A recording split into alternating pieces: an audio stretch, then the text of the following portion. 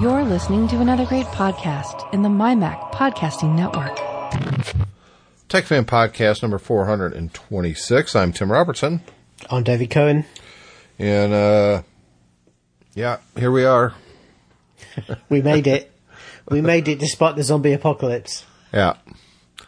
Yeah, it's kind of ridiculous. They just announced last night, that they canceled school here in Michigan for 3 weeks because of the coronavirus outbreak. And that's all social media is now. 100%. Yep. And it's kind of tiring.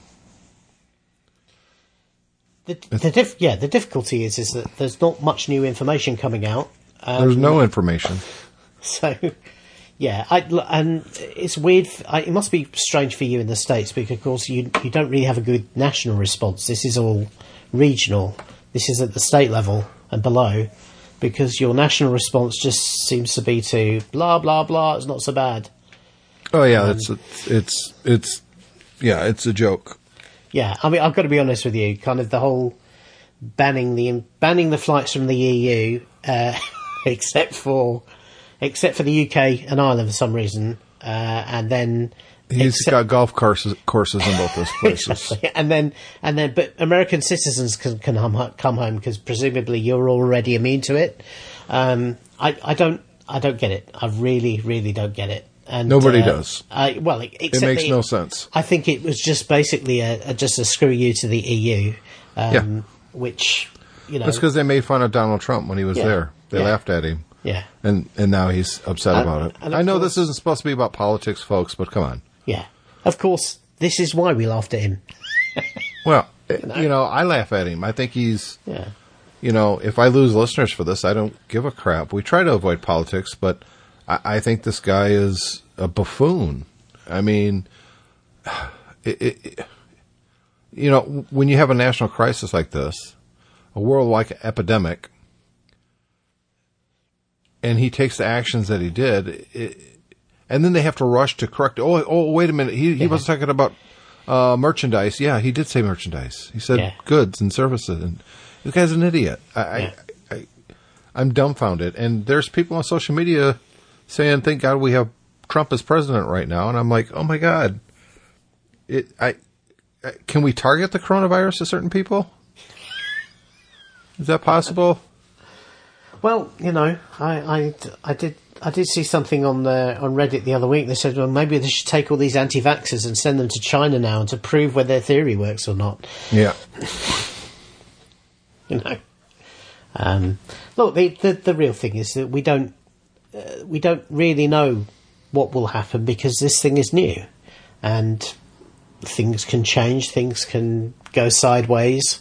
It can affect different people different ways. At the moment, it seems like it's, unless you're in certain risk groups, it's relatively benign, but everyone's trying to avoid everyone getting it at once because we all know our health systems can't cope with that.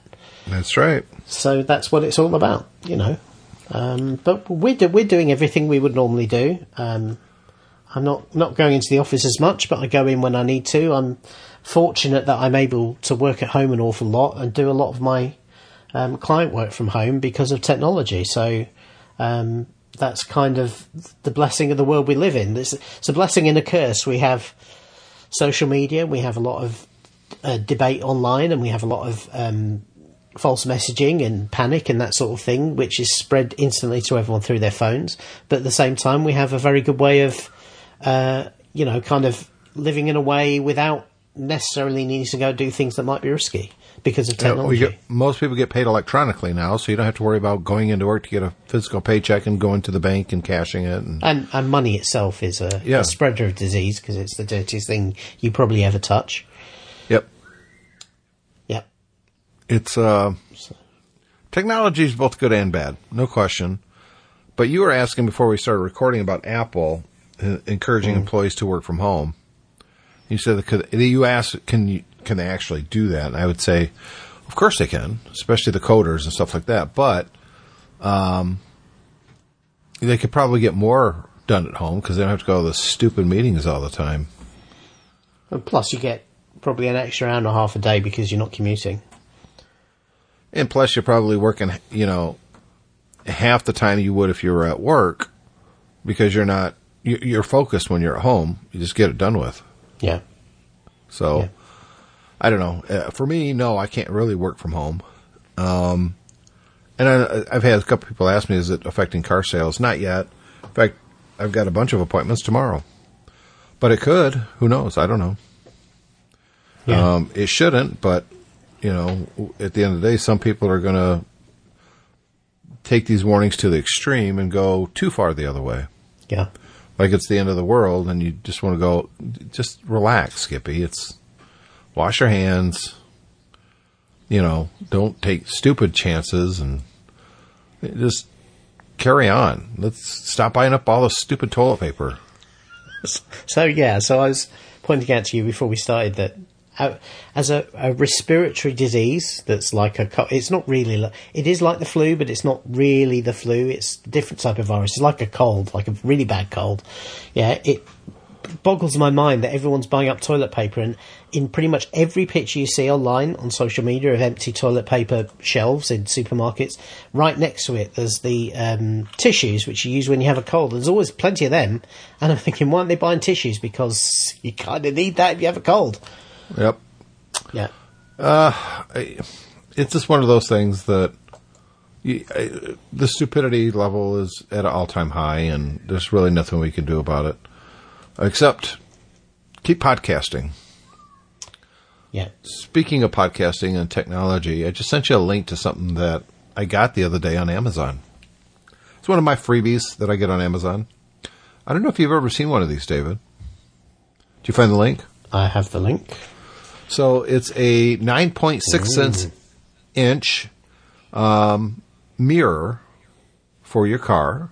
So it's a rear view mirror, and it's a mirror itself, but it's also a video screen. It's got a forward-facing camera that actually slides out, so you can clear the mirror that you're clipping to. So this doesn't replace your mirror. It kind of straps on to the front of it, or I guess the back of it, if depending on how you're looking at it. And then it also supports a backup camera. So I've got it rigged in my car right now with wires just kind of everywhere. There's really only two wires. One from the cigarette lighter adapter, 12-volt adapter plugging into it, so it has power. And then another wire going to the back of the Sequoia for the backup camera. That's just, it's up too high than where it's supposed to be, but it's fine. I got it. It's $90, right? I got it because I thought, I always kind of wanted a dash cam. And remember, I bought that one off of Wish. Remember that? Yeah. Mm-hmm. It was terrible. It didn't work at all. But with this one, I thought, you know what? This is on Amazon. It seems like a nice one. It's just streaming media. It's not streaming. No. It's 1080p or 720. So I've got, all the settings turned on. It actually will look at the lanes on the road and beep if it thinks you're going out of the lane. And I had to turn that off because it kept thinking I'm going out of my lane, and I'm like, I'm not. I'm fine. But for the front camera, now there's a power button underneath this thing so you can turn it on and off. And when you turn it on or off, you're turning off the video screen. Otherwise, it's just a mirror. So I'm just trying to figure out, because it's not very clear from the pictures here. So it is a mirror, because every picture they show appears to be showing a screen showing what's in front of you, which is kind of redundant. Right, because you're looking in front of you. Because you're looking in front of you. Yeah. So if you don't actually turn it on, it automatically just starts recording, and it's just a mirror.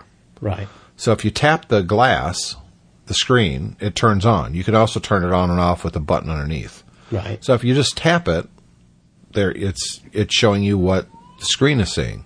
And I was confused at first because every time I tapped it wasn't recording for more than a minute or so. And I'm like, is it turning itself on and off? What's going on? But what happens is it's constantly recording, but you have the ability to go to 1, 2, or 3 minute clips.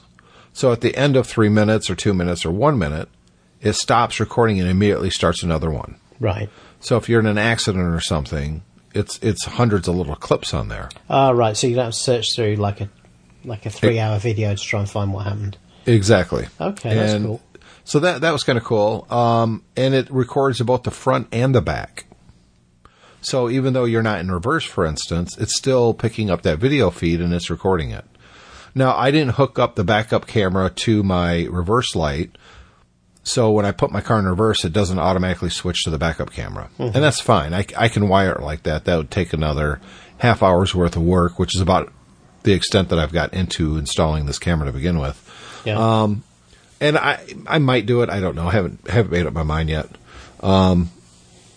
But as you're driving, if you sweep or swipe to the left or the right, it actually activates the backup camera. So you can actually see behind you that camera as you're driving.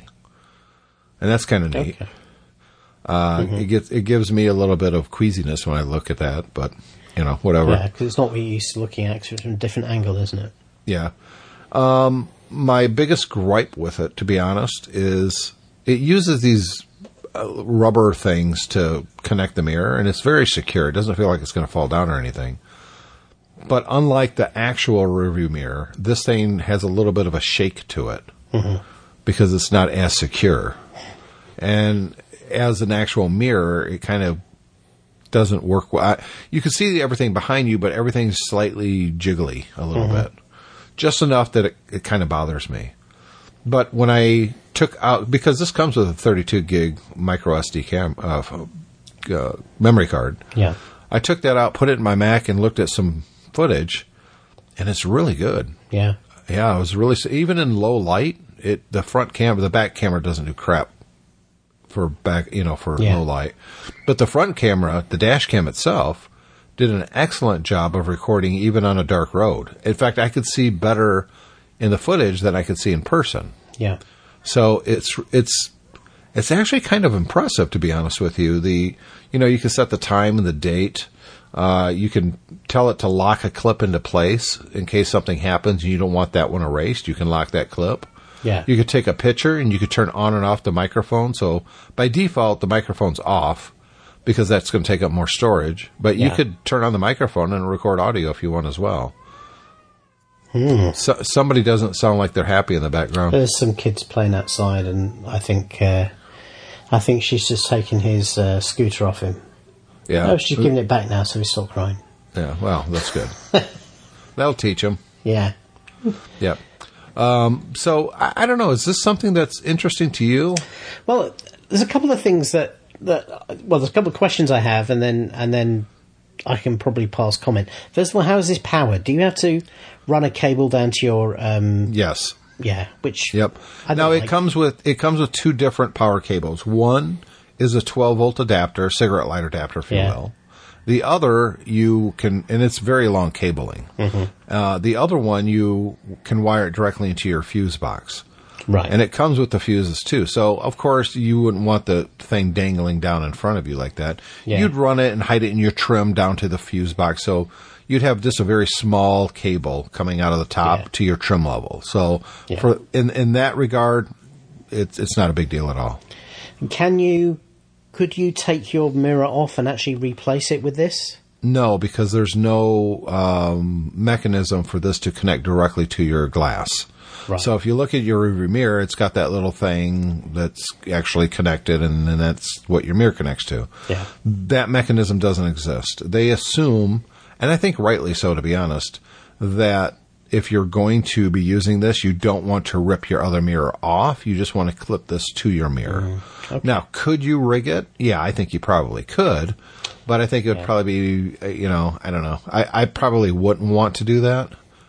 Yeah, I think it's just if you did that, then obviously that would eliminate the shake. The shake, yeah. Yeah, which is a real thing. I don't know. I'm feeling that, like, having the big screen, I'm not sure is that great of an advantage. Because most of the time you want it to be a mirror. And so it's a worse mirror than your regular mirror. It is. The glass itself is not to the level of almost any OEM. And in fact, when I'm just sitting there looking at what's behind me, I almost get a little bit of a rippling effect when I move my head up and down. So I know that the glass itself isn't that high of quality. Well, yeah, not only that, it doesn't have the the silver surface on the back that a mirror does, so it just doesn't reflect as well as a real mirror does because it has a screen in there. So what I'm wondering, it actually does a pretty good job. I will say that. Okay, but what I'm wondering is what advantage this really offers over having just regular dash cams now that kind of, a lot of them will kind of suction up to your windscreen at the top near your mirror. That's a pretty good place to put them. I'm just wondering what advantage a small dash cam, what this gives you over having just a small dash cam at the top there. I think it's because two things. Number one, it's taking up the same space that's currently occupied by your mirror. Mm-hmm. So you're not sacrificing even more window space. Yeah. Number one. Number two is, I think you do kind of want to look at occasionally in the car the screen, what it's seeing. And on those tiny little dash cams, you can't really do that very well. Yeah. So I would say I would rather have this than a standalone dash cam. Plus, this incorporates both front and rear-facing cameras at the same time. And you can switch between them at any time you want. And it's recording the backup and the front camera at the same time. So it actually comes with the rear camera? Yes. Okay. Yep, it comes with the rear camera. You need to wire it in the back if you want it. Right. It's just one long cable with one cable coming off of it to wire directly to your reverse light. So when that light gets power, it automatically switches this mirror or camera, if you want, screen, to whatever the backup camera is seeing. All right, and you put the backup camera, you would mount it in your rear windscreen? Or wherever you want. You can put it outside the car. That's where it's supposed to be. I've actually got it higher up at the top of my my hatch, and I've actually just got it taped up there right now. I didn't want to drill holes or anything. That's the thing, for isn't testing. It? If you want it outside your car, then you kind of either need to glue it on or make a hole for it in some way, and then you've got to worry about water intrusion and what have you. Yeah, but that's easy. You just put a little silicone in there, you'd be fine. I mean, people install backup cameras all the time in cars, so I don't look at... And I would almost guarantee you almost every car has an area that you could remove a screw to install this in there, too. Yeah. So, but if you already have a backup camera, you can interface this to your existing camera, yes? No. So no. That's unfortunate. Yeah, I agree with you. And that's why it's kind of an optional thing. You don't have to connect the backup camera. So here's my question to you as a car salesman. Yeah. Right? These are $90. Yep. Okay. Why the hell is this not an option on every car? Well, in fact, why is it not fitted as standard to every car? A built-in option like this would be much, much better. And most cars nowadays have the backup cameras already. The backup camera isn't accessible unless you're actually in reverse in any car. So you can't be driving down the road and tap a screen and see what your backup camera is seeing. But if the manufacturer was building it, they could make it so it could do that. Yeah. Oh, I agree. I think this kind of technology would be awesome in any car. Exactly. What I'm trying to get to is why is this still third-party accessories? Why on earth are they not just car manufacturers not building this into every car now? I don't know. I think... All the cars I think that would be a good idea. Yeah, all the cars. I mean, you wouldn't even need to do it. Obviously, this is going on the mirror. You wouldn't even need to do it like that if you didn't want to. You just have the camera in the front somewhere, built into. Most cameras have a little cluster. Modern cars, certainly in the EU, they have a little cluster up at the top where the rearview mirror is, where they tend to have. They do here too. Yeah, they tend to have cameras for the lane keeping and for, sometimes they have emergency brake sensors and all that sort of stuff. They could put a camera in there. They have a screen. All the cars nowadays have a screen in. Well, they could just use the cameras that they're already in there. They just make the screen, all you have to do is put a little SD card slot in it. Exactly. And then it will just record anything that camera's seeing. Yeah. I agree. I think that would be brilliant. I don't know why... Maybe somebody is doing it that we're, some strange, very low production Audi or something. But that's the point, isn't it? I mean, you work for Toyota, who are one of the biggest car manufacturers in the world. The biggest now. And very, very forward looking. And seems to be the sort of thing that they would go for, and yet you're not hearing that this is coming on new models. So it's really odd. Yeah, I think so too. I think this is... I think dash cams are something that should be in every car. You know, if you're it should reduce insurance rates because, hey, you just pull the footage. What happened? Video doesn't lie, although it does. I have a friend who, quite a few years ago, he bought a Jaguar. It was his midlife crisis car. Mm-hmm. You know, we all know that one. We sell Jaguars, remember? So he installed his own dash cam. He's quite techie. He likes to. In fact, he just sent me a link the other day saying, "Oh, I'm thinking of treating myself to this," and it was like a 55-inch curved screen that he's just going to put on it for his work laptop at home. Anyway, go figure. But he had a dash cam on his Jaguar when he bought it, and this is the one that actually runs even when the car is parked. Yeah, as a security thing. And he caught the guy who one evening in a car park decided that he was going to take a long run up and then run over the top of his car and do quite a lot of damage. And you know, if they caught the guy, they passed it to the police.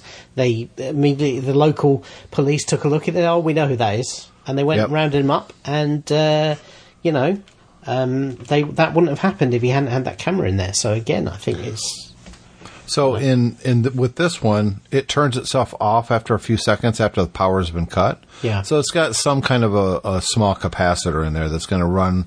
You know, I think it's 5 seconds after it loses power. Yeah. Julie drove my Sequoia this morning for the first time since I put this in there. And the 2 times she turned it off, it said goodbye. She thought it was her phone the first time. The second time she realized it wasn't. It was coming from the mirror. She goes, your car said goodbye to me. Mm-hmm. And it does. I forgot it did that. But if I would wire this directly to the battery, for instance, it would always have power. It'd probably drain your battery, you know, pretty quick if your car sit for a long time without running. But it would continuously record. Yeah. When I was installing the backup camera, as an example, I plugged it in and I threw the camera and the cord, because it's just literally running from my rear view camera to the back of the vehicle. It's not hidden or anything. Yeah. Cole got in it yesterday morning. He's like, what's this wire here for? Yeah. And so as I was taping it up, I didn't realize it was recording me the whole time, because the vehicle was running. And it wasn't until we were looking at the footage as a test, not last night, but the night before, that we watched me installing the camera. Yeah. And Julie says, see, you don't have any bald spots. I don't. But I was doing a weird thing with my tongue as I was taping this up there. I'm like, is that what I look like when I'm doing work? That's terrible. The concentration tongue. A lot of us have that. Yeah, it's terrible. It was awful. But yeah, I mean, it totally worked, and it's in 1080p, and I don't have any of the footage right now on my computer. I deleted it, but I'll send you some of the footage one of these days. No 4K? No, not 4K yet. 8K? And of course, I could put a larger memory card in there, but I don't really see the point. The whole point of this really is if something did happen. Yeah. I would probably, it's going to be recorded, you know. Yeah, so one of my first thoughts afterwards is going to be unplugging it so I don't lose any of that footage and then transferring the video footage. But I kind of like this thing, though, to be honest with you. Yeah. And I think the discussion of why don't manufacturers do this is a completely valid point. Why don't they do this? If anybody out there has any ideas, let us know. I'm kind of curious because of course, it seems like a no-brainer. Yeah, the manufacturer one would be a $450 option. The tallest man on earth. What the hell? Something's Siri. talking to me in here. It's my Echo. Let me just mute it. Did you mean play the song Shut The up. Tallest Man on Earth? Did it say the tallest man on Earth? Did I? Yeah, the tallest man on Earth. I don't know why it did that. Because Amazon's spying on you. Well, these things are always spying on us. Yes. And we've happily let them in. Yes. You know. So, anyways, that's the camera. I'm gonna. Yeah. I got to be review it. So far, I got to say I'm going to give it a pretty good review. Yeah. It's probably going to be a 4 out of 5. It's not a 5, simply because of the shake of the camera. And I'm going to look at addressing that. Yeah, could you use it's hard plastic on the back of this touching the glass in the mirror on my existing one. I'm thinking if there's something rubber or something in there, it'll stop. Or maybe if you put some blue tack on the back, so it's. No, I don't want to ruin my car's mirror by putting glass. No, but blue tack won't mark the No, glass. that's true. No, that's true. Yeah? But something that I could stick between the two, and I think that's what's causing the shaking. Yeah. And it just dawned on me as I was saying that's probably what it's doing. It's two hard surfaces touching, and of course it's going to shake. Yeah. So if I put some, I don't know, something between the two, it'll probably alleviate that problem. The only bad thing, really, it's really hard to get the straps on, by the way. And because they're small straps, and you got to really stretch it. And they're rubber, so they'll do it, but it's not easy. But you want it secure, so it's got to be tight. But getting the memory card out of the top of the mirror is kind of a pain in the ass. Yeah. Because you got to twist it down, and it's not easy. And you can't really see it up there; it's too high up. So that's kind of a pain. And they're tiny as well, aren't they? So yes, they're super tiny. So yep. I'm just looking at the Amazon listing here. So it does actually say here that if it detects something hitting your car when you're parked, it will for a 24-hour period, it will turn on and record. Huh. So I don't know. Does it have a battery in it? Well, it says it probably just has a. It says 24 If it's 24 hours, it's probably just got a really good capacitor in there that it's going to hold power for a while. Yeah. So, yeah, there you go. Oh, yeah. Yeah, G sensors. This mirror has a dual dash cam, is functioning with a G sensor, HDR, loop recording, motion detection, and parking monitor. Yeah. I don't know how the parking monitor works yet. I think basically it just has overlays that go on. Oh, yeah. It's got overlay. Oh, no, hang on a minute. It's a 24 hours of parking monitoring optional, so you must have to turn that on. But, and then the other thing is with the reversing camera, there are steering overlays or... Yeah, but only if I wire it to the backup, because it doesn't do it right now, and I don't see there's an option to even turn that on. So I think if it's wired, and it probably intelligent enough to know that, I just got power to because it's this... then it gives me the, that makes sense. Mm-hmm. So, so far, I got to say, though, I'm quite impressed with it. I would, without using it, if I just looked at the listing, I would think this is some cheap Chinese thing and it's probably janky as hell. But I got to say, I'm kind of impressed with it. I really am. Yeah, I mean, there are much cheaper ones of this type of model. This is up towards the upper end, but the thing is, unlike the branded ones are like $300, and this one's $100. So, but $100 for this, I think, is actually a pretty good price. I'm going to put a link in the show notes at techfanpodcast.com and mymac.com. So if this is something that you guys are interested in, and obviously the only one you've heard about is the one I'm talking about, you want to get it, I'll put a list in there, and if you end up buying one, let me know what you think. I'm definitely curious. Yeah. I also, Leanne and I were having a discussion just a couple of days ago. We were driving together in a car, and we saw somebody doing bad driving, and she said, we need to get dash cams fitted. Now, I actually have one for each of us. I used to have one in my Infinity, but when I bought my new car, I didn't get around to changing it over. So that's something I will do, and then fit hers as well. I see bad driving all the time, but the 2 days I've had this installed, I haven't. So I'm like, damn it. Yeah. I mean, it's instant YouTube content. You know what I mean? I think we need to do a bit of work, maybe with the Raspberry Pi and some robotics, so that you actually are able to target and fire a paintball or maybe a rotten egg or something at somebody who's particularly bad driving using this. Yeah. I'm down with that. Just tap and fire. Sounds like a Kickstarter ready to happen. Exactly. What could possibly go wrong? Yeah, nothing. Well, speaking of what cannot go wrong, obviously it's been a couple weeks since we've done a Tech Fan, and one of the, and actually this is about a month ago, but let's still talk about it. The day after Motorola launched their folding screen, which... Now, this is one, it's a clamshell phone, so it's the old one, and it's all screen. They're calling it the Razor because it's like the old Razor, which because opens they're up like original. Because it opens up like a Star Trek communicator. That's the idea. Yeah, so the screen, it folds in the middle, but yes, you're right, there's no keypad and separate screen. The whole thing is one sheet of glass. Is this the one that actually has flexible glass on it? I don't think so. No, I think I know that Samsung have done another one that's like this, and I think that one has flexible glass, allegedly. But, yes, the problem with this is that It's already failing within a day. You'd have thought that they would have learned from Samsung's bad launch of the Fold, the Samsung Fold, where the thing basically was broken by reviewers in less than 24 hours. And sure enough, this one is the same. This because of the way it is, it has a hinge system that's different than the Samsung Fold. But people started stress testing it and found that within a relatively small number of folds, about 27,000, I think the guy's saying here, it stops working.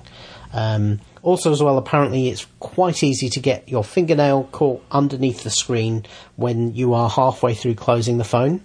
Because obviously, as it closes, anybody who's ever folded anything that's kind of stiff and flexible, like thin card or a piece of celluloid or something like that, it kind of bulges out. And apparently it creates a gap underneath that you can get your finger under, and then if you catch your finger under there, then you run the risk of damaging the screen as well. We've said before, we don't get these products. I sent you that picture from a couple of weeks ago where I went into the Samsung store here in Manchester. Yeah, yes. And they had a Galaxy Fold there, and it was in a glass box.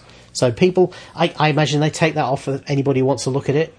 But it was it was folded flat, and as soon as you kind of got the light on the front, you could see the bulge where basically there's been a flex where the screen has been folded and closed. And from looking at it looked janky just from looking at it, but you could tell as well, if you ran your finger over that, you're going to feel it. And who wants to spend £1,500 on a device that feels like a child's toy, which is... is what it's going to do, because these kind of plastic screens are the sort of things you find in child's toys. I think Microsoft has it 100% right, where it's not one continuous screen, it's two glass screens. Yeah. That's the way you want to do it. If Apple ever makes one of these, and I don't know if they will, it doesn't feel like it's in Apple's DNA to do this, but if they do, I guarantee you it's not going to be one continuous screen, or they're going to use some kind of a trickery to make it look like there is, but there isn't, and it's going to be glass. Because these plastic screens just, they're not, number one, it's a terrible user experience to have to touch a plasticky screen. Yeah. Think back to your pocket things, the Palms. Yeah. Those are terrible screens. They had those resistive layers on that flexed. Yeah. They're not nice to touch. No. And that's what we're talking about here. Better technology, sure, but still a terrible user experience. Now, smooth, hardened glass, sure, we like that. In fact, when people hand me their phone to use at work, and that happens all the time, when I'm connecting their phone and stuff like that to their new cars, if they've got one of those screen protectors on, it feels like crap. It feels cheap and janky compared to what my phone feels like. Yeah. And I understand why the mentality behind it, but it's not needed, people. You don't need to put a protector on your glass. You don't. And we've had this discussion. We've got feedback. You don't need to do it. I understand why some people do. You make a great product worse when you do it. You really do. If Apple really thought you needed an actual protector on the glass, they would sell it like that. Well, look, I think there are pros and cons to either approach. Having recently paid nearly £200 to get my iPhone 11 screen changed because it had a really deep scratch in it that I could feel, and it kind of made me gave me that gross feeling that I got. That you were talking about when you're using plastic. I basically, it was deep enough. You couldn't really see it because the optics of the phone are so good. But every time you swiped up and down, you could feel it, and it just eventually I just couldn't stand it anymore. I tried to put a glass protector over it because I thought, well, I can't really see it, so I put glass protector over it, then I won't feel it. And so I put one of those glass things on, and it lasted about 4 weeks before the glass protector broke.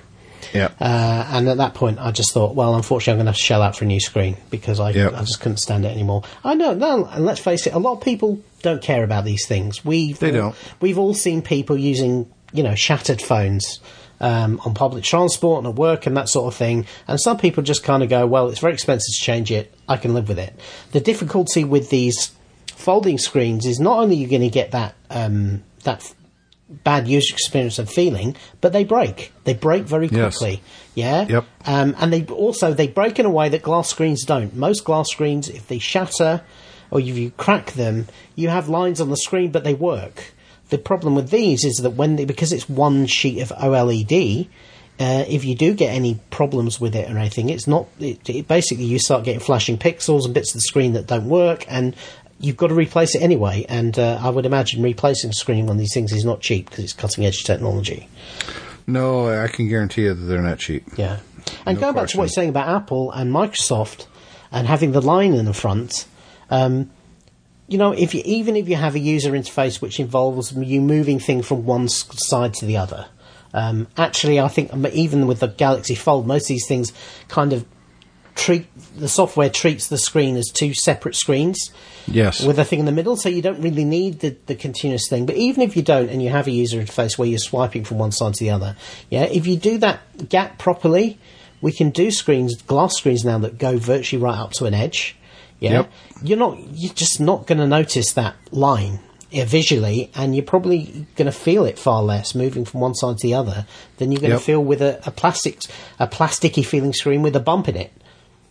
Yeah, the bump, that would drive me insane. Yeah. It would feel like a bad label on a bottle or something, You've had a bottle where it's got that, where it didn't quite the adhesive didn't quite put it down right there, and it's almost like a bubble, kind of. Yeah. We've all felt that.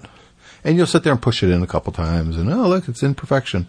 But if every bottle was like that, it would drive you crazy. Oh, well, and also, have you ever seen those pads that the kids use? They're not as common anymore, but the ones where you would write on with a stylus, and it was grey, and then where the stylus touched the back, it was dark grey, and then to clean it, to fix it, to wipe it, you would pick the top sheet off, and it was like loose, and you pull it off and then put it back down again, and then it was grey again. Kind of like like a cheap Etch-a-Sketch. Well, that's what these things feel like, because that's kind of what they are. They are, so, well, put it this way, you wouldn't get an iPhone, you wouldn't put a plastic screen protector on it with a big ridge in the middle. No. Yeah, and leave it like that and go, oh, it's fine. Yeah, anyways. Look, in some respects, I welcome the fact they're trying. They're trying to use new technology. I've been saying for a while that the current iPhones and most Androids are boring as hell. So I, too, welcome these kind of, hey, let's do something different. But these are just ill-conceived, not thought out, rushed products. This is like, we think we've got the technology now, so let's build a product to do it, rather than turning around and saying, is this technology mature enough to give us the experience we want? And the answer is no, it isn't. Not yet. Yeah. Not yet. Or this isn't the right direction. But why would you launch a product that's clearly not the right direction? It makes no sense to me. Well, I guess maybe from a marketing point of view, it makes sense. Let's face it, a lot of people spent a lot of time talking about these products and the companies that made them. So yeah, but it's derisive. Well, so that's not helping them. Perhaps the attitude is there's no such thing as bad publicity. Yeah, there is. There just is. So let's talk about our feedback. We've got a couple of emails here. One from Owen. Owen occasionally will come on and do the show with us. Yeah. And it's he's a little behind the times because he works at Apple and he's busy, so he doesn't listen to the shows. And also, he probably has to be careful about what he says too. Yeah, so he wrote something about manufacturing in China. This is when we were talking about car parts, and we were discussing about whether at the time the upcoming coronavirus, which was much worse in China at that time than it was anywhere else, would affect supply and that sort of thing. So he says, okay, I'm late with comments, but feedback on your China manufacturing about where parts come from. First, most automakers did not make all the parts for the car in one factory. Parts are which I already know. I probably know more about car manufacturing, not from my current job, but because I've been around while I live in Michigan. Mm-hmm. Most of the industries for many years was part suppliers for the manufacturers. And of course, this is what when the Detroit kind of car manufacturing started to fail, that's why it hit Detroit very hard, because of it wasn't just the car manufacturers and those jobs, it was the parts suppliers as well. Yeah. Yes. So he says parts are sourced from all over the place, some local, some a distance away, and then he provides a link. Here is a great article on the supply chain for building cars even today. He says, then to goes on to say, on Apple devices, I would suggest that Apple does not single source any part from a single supplier in their products. That is a well-established manufacturing process for just about anything built today. You don't let a single supplier hold the manufacturer hostage. Have a look here as Apple publishes their supplier list, which is a long and very comprehensive document. In the China issue, and why it's a bigger problem this time, is that many suppliers, including alternate sources of parts, may also be shut down, which may make parts more difficult to source. But even then, I'll bet, in my opinion, that there are alternate suppliers that can source parts, just not as many. Yeah, I agree with that. But the problem is this is a pandemic. Well, yeah, exactly. Originally it was an all-China issue, and now it's becoming an all-world issue. And I think it's fair to say we are in uncharted times. We have never seen, since the world became so globalised in terms of supply and manufacture of not just goods but services. Yeah, we have never seen a single issue or challenge kind of affect the whole world in one go. We've had regional things. We've had wars. We've had oil price problems. We've had regional stuff like earthquakes and hurricanes and typhoons and floods and that sort of thing. And certainly in the tech industry, I can remember a few years ago there was floods that kind of knocked out all the hard drive supply for a while, and prices shot up and everything. But, no, it was RAM. RAM, that's right, yeah. But what we've not seen is something that affects the entire planet all in one go, and this is what we are kind of coming to now. And who knows, frankly, what the economic effects are. Obviously, the primary worry everyone should have is that people survive this and that it kills as few people as possible and that sort of thing. But obviously any change to the way we all live is going to have economic effects as well, and sometimes those can be unpredictable. And who knows what will happen this year, next year, whatever. I mean, the other thing about this virus is it may be, it's kind of like a cold virus. It may just be with us forever now. We may just have this every year. So then we need to adapt to it, and that's going to change the way people live, the way people work, potentially, and all of that is going to have knock-on effects in manufacturing and service and system supply. And so we don't know. All bets are off at this point, and we are early in this thing, so we'll just have to see what happens. Absolutely. Yeah.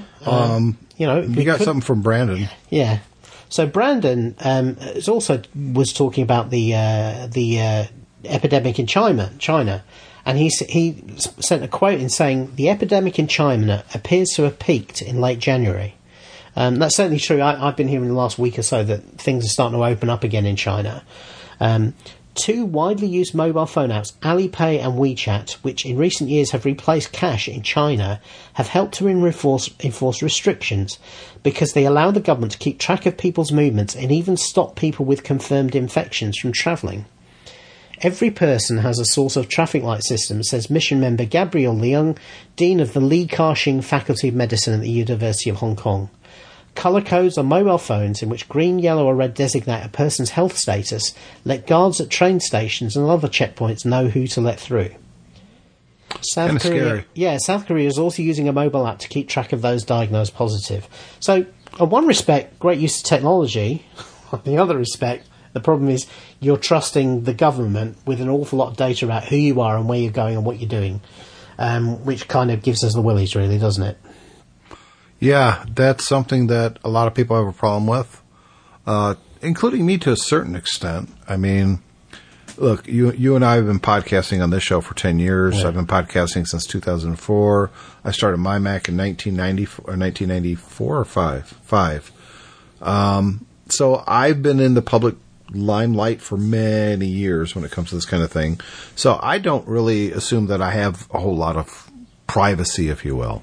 I mean, you could listen to how many episodes of Tech Fan Alone to learn all about my family if you want to. So I'm not, when I've had a cold, when I've been between jobs, it's all out there. So when it comes to privacy, I'm not that big of I get why some people kind of freak out about it. I don't. And yeah, I guess you could say, well, if you don't have anything to hide. No, that's a specious argument, that is. Yeah, absolutely, 100%. Yeah. But, but that was a choice I made. Yeah. So I'm not really all that concerned about it. That being said, I understand why some people, this would be their worst nightmare, the government saying where you can and can't go. Yeah.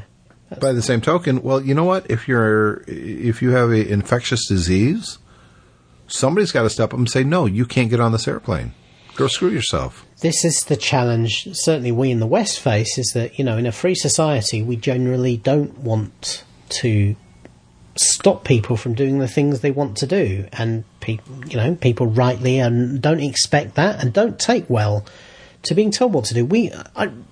Right at the beginning of this thing, when we had people, there was a couple of flights that flew British people home from the Wuhan province. Yeah, and they were all kept in quarantine for 14 days before they were allowed back into the public to make sure that nobody had coronavirus, and none of them did.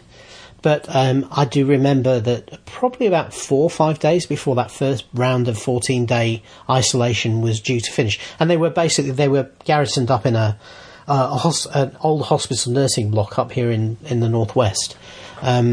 And they were given everything they wanted. They were given access to the internet. They were given computers, TVs, food, obviously, and the regular health monitoring. It was probably as good as it could be under the circumstances. And remember, the government at taxpayers' expense had also flown them round the world away from an area where there was a dangerous infection going on.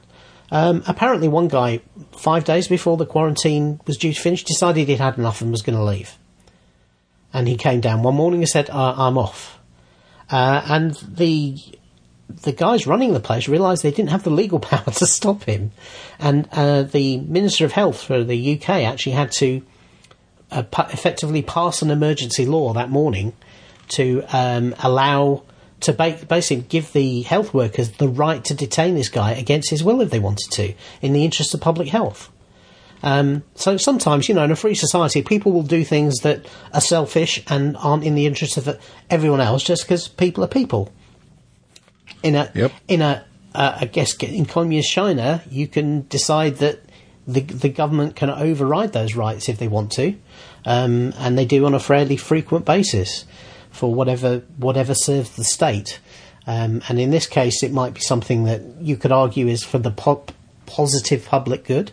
But the difficulty is once you've given a state that ability, then they can use it for whatever they want, whether it's for good or for ill.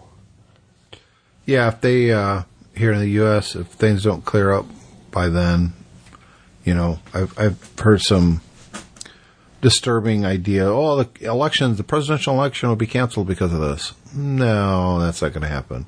Because in the United States, we wouldn't allow that to happen. Well, you say that, but if the president declares martial law, he can absolutely cause that to happen. And if the army decides to enforce the martial law, the army and the National Guard and everything, then absolutely can do that. And the problem with once somebody asserts that level of control and realises how effective it is, it can be very difficult to get them to give it up. That is true. Yeah, and it could absolutely happen. I'm not saying it will happen at all, but it would absolutely is a possibility that in the interest of controlling this outbreak, that in parts of the country martial law could be declared. And once you've got martial law, then basically that is the same as communist China. Yep. All rights are under martial law. All rights are suspended and passed to the military. Scary thought. Yeah, but I'm so a firm believer if people would just calm down and use common sense, you're going to find out most of these problems aren't that big of a problem. Well, the reality that certainly what I understand from the scientific advice we've been getting here, and the government here has been very, very open about what the advice they're getting is and how they're responding to it. The advice here is that unless you're over 70 years old, the chances of you getting seriously ill from this virus, if you catch it, are relatively low. Yep. And the best way of stopping the virus spreading is anybody who feels like they have cold-like symptoms, a fever and a dry cough, should just not go out and should just stay at home for 7 to 14 days. And try and avoid passing it on to the people in your home, but certainly try and avoid from going out and passing it on to somebody else. If everybody does that, this will be relatively easy to manage. The difficulty is there's an awful lot of people, and we've seen it here in the UK, who get those symptoms, and rather than doing what they're told, which is stay at home, call up a helpline or maybe use the internet. We've got official NHS help resources available here. They say, no, I'm going to go out to the hospital. I'm going to go out to my doctors. And, of course, what they do then is they infect everybody they meet on the way. And then, before you know it, everyone's got it. And that's the problem then, is if everybody's got it, then what happens then? Because there'll be too many seriously ill people, even at the low percentages, for our health systems to cope. Yep. Sad. It is. And, our Prime Minister, you say what you want about Boris Johnson and his similarities in the way sometimes he behaves to your president, and those comparisons have been made. But he's actually pretty good in a crisis. But he came out last night, he did a news briefing last night to the whole of the UK, and he said, look, I'm going to level with you, sadly, there are people alive today who will not be alive by the end of this crisis because of this virus. Now those are probably people who are elderly with pre-existing health conditions, and they're going to get this and it's going to push them over the edge.